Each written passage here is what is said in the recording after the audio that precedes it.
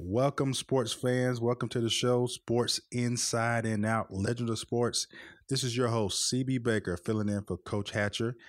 Coach is still getting better, and we wish him well. I'm looking forward to hearing his voice back on this show. And I got a great one here, folks. He's back. Wali Wonder is back on the show. We've got everything set up with him. But before I bring him up, I would like to give a shout out to our sponsors, the Armed Forces Network. While we were asleep, you were awake, making sure our way of life stays the same. Seabreeze, that's right, Seabreeze, a leader of transitional housing and more. And my main man, Flash G, is in the house. And the guy who keeps Coach going back and forth when he's in the Hampton Roads area, Dan and Nissan, man, Nissan of Chesapeake.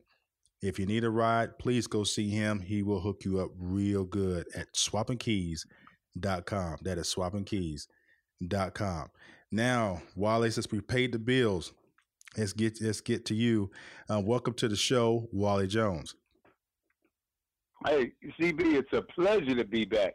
And the excitement, one thing I want to reach out and say hello to our armed forces, people in SoundCloud, iHeart, and, one of the things I think that's important to keep updated on what's been happening not only in the Philadelphia, but also in the Tidewater area.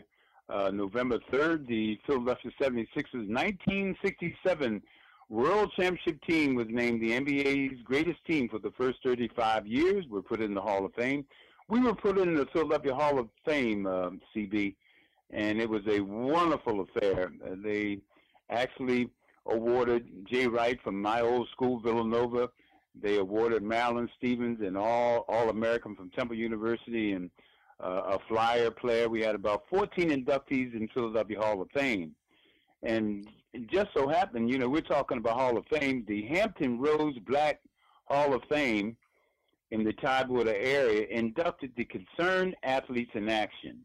Now, that's an organization I brought to Norfolk area, the Tidewater area, with the support of Bob Daniels. I was playing with the Milwaukee Bucks when I moved to College Park, and really had a wonderful time where Raz Brown, one of the architects of the Concerned Athletes, with myself, Pep Mars, of course, Hampton Anderson, former teachers and great coaches in the area, but some of the great ball players. Kenny Easley, I know you know of him, CB. Oh, yeah. One of the greats, Oscar Smith was there.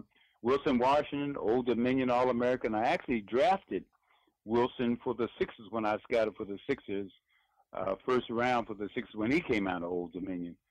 So I could name more and more ball players, Curtis Cole and Derek Vaughan, and some of the great ball players in that area.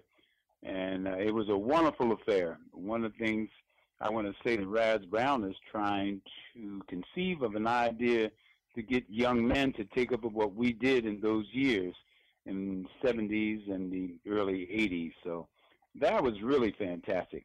I'm moving it on, CB. Yeah. December 3rd. Matter of fact, my son Askia's birthday. The 76ers brought us back to the Wells Fargo Arena where they were playing the Celtics and brought our team back for our 50th anniversary of our championship team. The 1967 team that won the championship, beating Boston. We stopped their 8-year dynasty, and we beat Rick Barry and Nate Thurman to go say was for the World Championship. Billy Cunningham, Matt Gukas, Bill Malchione, who played with me at Villanova, Chet the Jet Walker, Dave Gamby, and I must say one of the greatest middle distance shooters, Hal Greer. And I was so happy to see him. Hadn't seen him in 20 years. So we celebrated that. Just a note to our listeners, it was such a wonderful turnout to see the community come out and recognize one of the NBA's greatest teams. Yeah. It was a wonderful affair, CB.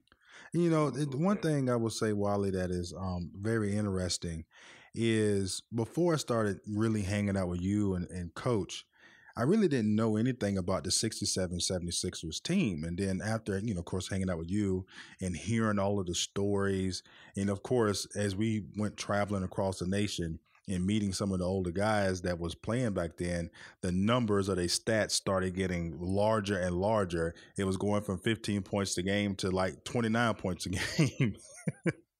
So it's Yeah, it was exciting. yeah. The one thing that was that I really wanted to ask you a question is playing back then. I know it's almost impossible to compare the game then to now, but what have you noticed over the years from playing on that 6 to 17 and scouting and things like that to today's game? What is the major difference, or what was the transition or evolution of the sport of basketball in NBA? Well, one of the biggest transitions that I see was the hands-on. We were allowed to physically put our hands on a fellow. I could have my hands on a guy's waist. The physicality of the game was more of the in and out. Of course, Will Chamberlain at that time um, uh, actually was second place in assists. He had broken so many records. I can't even. If people really Google him, averaging 50 points a game, 24 rebounds, but averaging 11 assists and only 24 points. What he did with our team was he allowed us to actually pivot. We would actually put it in the pivot, and we would rotate around him. And that system where he was a passer, that why he actually second in leading the league in assists was so important, because people didn't realize when he played with the Globetrotters, that's where he gained his skills on handling that basketball like a little grapefruit. I mean, this Right. man, one of the most powerful men in the world. When you talk about physical skills, he was a high jumper, a shot putter. He did so many things. He played volleyball, three-man volleyball.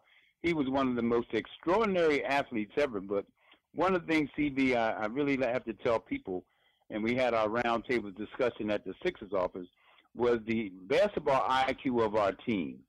And he was one of the renowned, I mean, as in not only a scholar athlete at Kansas, this young man was a Renaissance man, very intelligent man. And because of his travels with the Globetrotters around the world, he was very worldly. And he was a guy that, one thing about our team, we have 5 guys from Philadelphia on that team. Matt Gukas from St. Joe, and Melchione, of course, Wilt and myself. But we only had one coach, but we had an assistant coach called Vince Miller. He played high school ball with Wilt at Overbrook High School, the high school I went to, but he also played ball with my brother at North Carolina A&T and Al Attles, one of the greats, NBA greats and great coaches and players. And what we did, and I want our people to listen, we didn't make a lot of money, so we had summer jobs. So Billy and Chet and Luke and I, we worked for Atlantic Richfield, and we did clinics all around the city, Delaware, New Jersey. So everybody knew us, and we Right. played in the Baker League. And what it was, we played on different teams, but you had to earn a living outside of basketball, because the outrageous, when I talk about outrageous first round draft choices during that era, making close to maybe $15,000 or $10,000. And being very realistic with you, CB, it was tough. Right. And that's why we had to have summer jobs. But physically, we were a very physical team. Luke Jackson, prototype power forward. Unfortunately, he couldn't make it. He's one of the guys that is still alive with the other 7 of us, but unfortunately we lost Larry Costello, we lost our coach Alex Hannum, and we lost one of the greatest basketball players ever to play, Will Chamberlain. So we did have a family reunion, and we discussed just what you said, the physicality, the travel. We traveled in DC-3s. We traveled on buses and trains. Right. I worked for the Heat for 20 years, and I traveled on a private plane where they had their own chefs. Right. We had bologna sandwiches after game. It's quite a difference in the game because of the physicality. But I think, again, the game is more wide open. And I experienced the game when I played with Moses Malone, Petersburg, Virginia, in Utah in the ABA, because it was a wide open game then with three-point shot. Right. We didn't have the three-point shot when I played in the NBA. I may have averaged maybe 17 points. I averaged about 13. But because of the three-point shot in the ABA, the game was wide open. And it was entertaining, and I enjoyed that one year in Utah. But that's what the NBA has come to today. Last night I saw Klay Thompson score 60 points.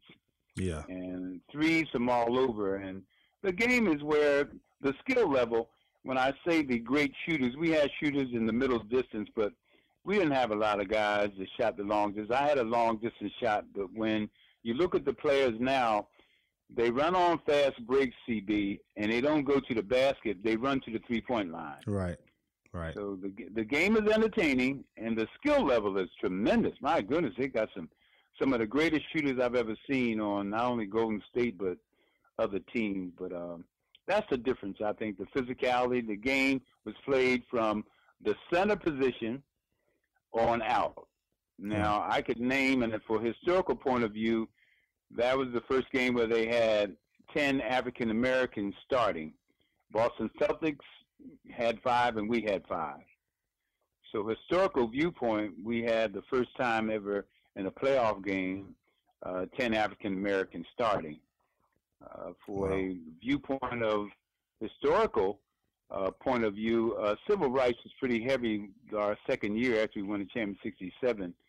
Unfortunately, Martin Luther King was assassinated then, but civil rights was really tough during our times because there are a lot of times, CB, there were places that wouldn't allow us to eat or stay in a hotel. Right. And believe me, that was in, again, the 60s. Right. So times have changed, but yeah, it's yes, crazy at the end of the day where you got two teams that's playing for the NBA championship, and the starting 5 of both teams cannot eat in certain restaurants in the South. Yeah, it's something that you really look at how the teams have changed, society's changed, travel has changed, nutrition, the exercise. Billy Cunningham looked it up, and on that championship team, there were 81 games. Everyone on our team, and I'll tell you what, there are 15 on the team now, CB. We had 10 guys. Now, just listen to me. 10 guys, 1 coach. And, of course, we had a trainer, Al Domenico, one of the greatest guys. But Billy looked it up while we were in Philadelphia at the Sixer game.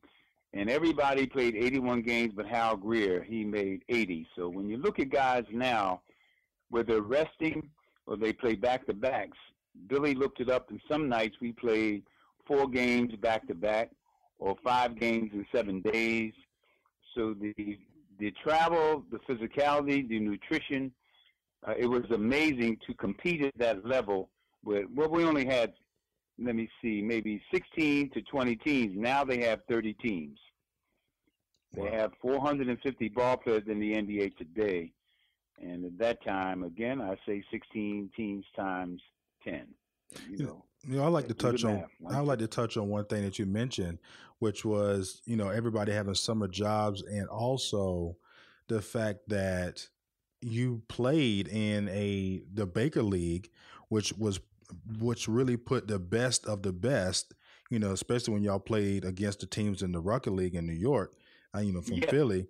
Yes. And right now in the NBA, you really don't have that because of the contract status of how everybody is. Unless you go and play for the Olympic team, you're not getting that real interaction of actual gameplay against other elite players, because like how y'all was doing back in the 60s and 70s, playing each other during the off season, and really it showed up on the court too. Yes, it did. You work on your craft. And you see a lot of these players now, and guys do work on their craft, but they don't have the organized games that they have like we had. Even the Ruggers, being the Metro League, we played against the best in D.C. So it sort of carried on down the East Coast, especially with the talent that we had and guys that came from the Eastern Seaboard. It was something that we really appreciated playing with guys, and the fellowship that we had with those guys that played on those opposing teams. So it was an interesting an era where, and I talk about this because of the importance of how our teams, we would go out together as a family after games. We'd go out and really be together as teammates and family at special occasions and things of that nature. Billy Cunningham sort of brought that sort of family atmosphere when he was a part of the Heat. When I worked for 20 years there, it was sort of the same family team concept. I'm very proud to be a part of that Sixer organization, and some of the things that they help us with, that's important. now with their alumni and youth marketing is that our Shoot for Stars Institute program and our Sports Inside and Out, we broadcast last year at our high school showcase. So there are events that we have on that Coach Hatcher, God bless him, we're saying our prayers for Coach, that we'll still be doing with Glen Mills Correctional Facility on January the 6th, training with the students in the correctional facility, one of the oldest, and also our high school showcase. But I think one of the things that we're proud of is the Little Bobby Jones Memorial in the name of my older brother. We still work with special population kids, doing things for them in the morning, and also working with student athletes in the afternoon, and actually raising money to have a stipend for those kids for books. So I'm really involved a lot in Philadelphia, but one of the things I'm proud of is my Richmond, Virginia connection. We have the Shoot for Stars academic program with the Boys and Girls Club, Salvation Army, in Churchill. So Washington Wizards, who I played for the Bullets, where I made the NBL rookie team.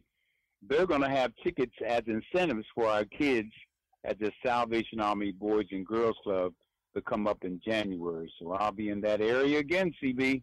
Okay. Trying to help our most important natural resource, our youth. That's right. And you and Coach Hatcher do a whole lot for the youth. When I'm going out with y'all, when I get freed up from my own business, and I go out and I go with you all to speak with the kids and the youth, and we also talk with the parents to be able to make sure that what we say is echoed again later on throughout the week at home, because that's where really the kids are really raised at, is at home. But That's right. it's real refreshing. And I tell people, I said, when I see Wali Jones, a NBA legend, go to the free throw line to show a kid, this is how you shoot the ball. When you come to the court, the first thing you do, you go to the free throw line, you shoot free throws. And I remember that every time, Wali, when I watch an NBA game and I see this guy making millions of dollars, and he goes to the free throw line and he's got a 50% free throw percentage shot. And I'm like, you get paid $6-7 million and you cannot make a free throw. It's baffles me, but it just goes to show you how a lot of times in society we leave out the most basic thing. And that's what I really enjoy that you do. Admire that what you do is you make sure that those basic concepts and the fundamentals of basketball, defense, good position, and also shooting that ball, making sure you follow through, and then you relate it to everybody in their life and being able to transition those things to their life as they get to be young adults. Yeah, I think it's so important, CB, is really the Shoot for Stars Back to Basic Camp, which is our 4th year running at Ben Franklin High, which is Ken Hamilton, my best friend. He was the coach there, the winningest coach in Philadelphia. We actually have the inner city camps because a lot of kids can't afford it. And we're back to basics. And that's what we teach, the basic fundamentals of the game, but we also teach the basic fundamentals of academics, having an academic plan, how to read to achieve. But I'm just like you. I see some of these guys that pay all that money. I said, where are the shooting coaches to show these guys how to shoot? I mean, you're getting a lot of money, and these are not only the big men who are shooting terrible percentages, but there are a lot of other guards and forwards that have terrible shooting percentages. And it's very important to improve your craft. And one thing I worked, very hard on was Hal Greer. He actually shot a jump shot for a foul shot and shot over 80% for 15 years. And we used to have competition to see who would shoot the best percentage foul shot. So Right. in practice, after practice, we took another half hour, 45 minutes, really working on our foul shooting itself. But what I liked was the competition, Right. to try to really compete with him to shoot over 80%.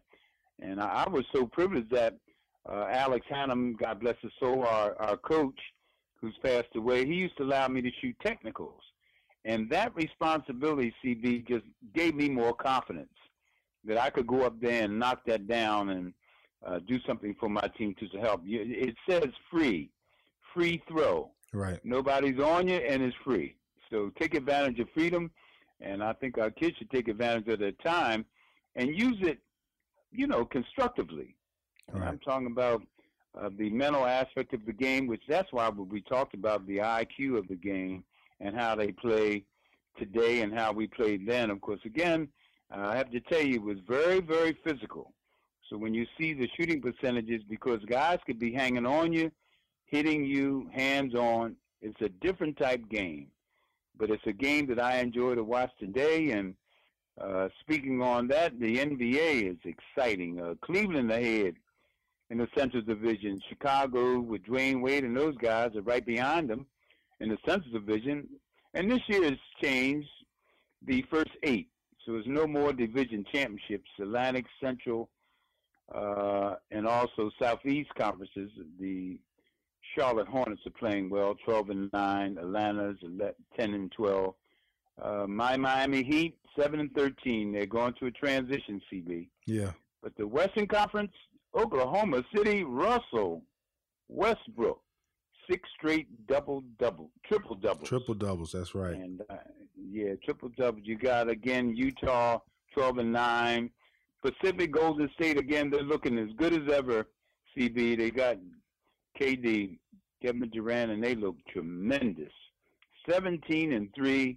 The Clippers, 16-6. Of course, the Lakers. I like the job Bill Walton's doing, 10-12. Bringing up the Southwest, San Antonio, 17-4. Houston, 14-7 with James Harden playing some great basketball, and Memphis, 14-8. That gives you just a round out about the NBA. You know what, Wally? I think it's amazing how well the San Antonio Spurs just keep trucking along year after year. Great team. What you're talking about? Popovich, one of the greatest coaches in the NBA. What he does, his system allows these ball players to be themselves, but he has a system where I like the way Golden State, they're more assists. And that's the way the game should be played. You hit the open man, but he's changes maybe 5 or 6 new players, and they're playing some great ball. I saw them last night win, and a lot of times they win because they have those veterans that know how to finish the game. They picked up Pau Gasol. Last year they picked up Aldridge, a great basketball player. But they got a young ball players on that team that I like, and Simmons. These young ball players, Anderson from UCLA, an all-around ball player that can play a guard, forward type ball player. But Tony Parker and Ginobili are still playing that basketball, and they have a system that is very good. Patty Mills, the Australian ball player, come off the bench. These guys play together, and the key ball player is Kawhi Leonard, defensive player of the year, and now he's playing defense and one of the best offensive players for that team. So they're going to be something to beckon with the Golden State Warriors, and I look at also Oklahoma City and the Clippers as being the top teams in that Western Conference. All right, Wally. So we got about a couple minutes here. So what we got to look forward to next week as we come back with the Wally Wonder segment? Well, one of the things I'm looking at, and I'm getting in contact with Jay Wright, who won the NCAA championship. Oh, a great coach and great person. When you talk about making sure his kids graduate, Lonnie Blow, one of our Concerned Athletes in Action students that came out to be a winner in the CIAA with St. Augustine, but now he's at Virginia State, Coach of the Year in the CIAA, champion there. And I wanted to bring a little flavor of those coaches. Also, we'll be bringing on some guests that we're working with Legacy Pathways. It's Dr. Joy Spraggins. I want our people to know what we're doing about education. We're working with a globetrotter named Dave Mays, who works for NASA. And what we're doing in the city of Philadelphia, and we're trying to do in Maryland and Virginia, is to get kids more involved with engineering, STEM, science, technology, engineering, and math. What we're trying to do is give them tours to NASA. Guy Buford, I know personally, an astronaut from Overbrook High School. We have over 5 or 6 astronauts that are involved in our program where we're trying to emphasize in the inner city of trying to getting our underprivileged kids, and not African American, but all kids that are in the inner city to get them involved more with engineering. So I'm going to try to get Dr. Joy Spraggins, Legacy Pathways. We partner up with Sports Inside and Out and Superstars Institute. So I told Clarence a little bit about it, and your dad has been supporting us for all this time. I want to take a shout out to Clarence and say thank you for keeping supporting our endeavors on the East Coast. And that's just not in Philly, it's East Coast, all the way to Norfolk, all the way up. And well, I know he's glad to hear that. I'd like to thank everybody for taking a listen. If you can follow us on Facebook, if you find us on Facebook, we're at Sports Inside and Out, Legends of Sports on Facebook. Also, you can hear this show you can hear the podcast on iTunes as well as SoundCloud. So thank you so much, everybody. And I want you to understand this one thing. When legends speak, people listen. Everybody listens.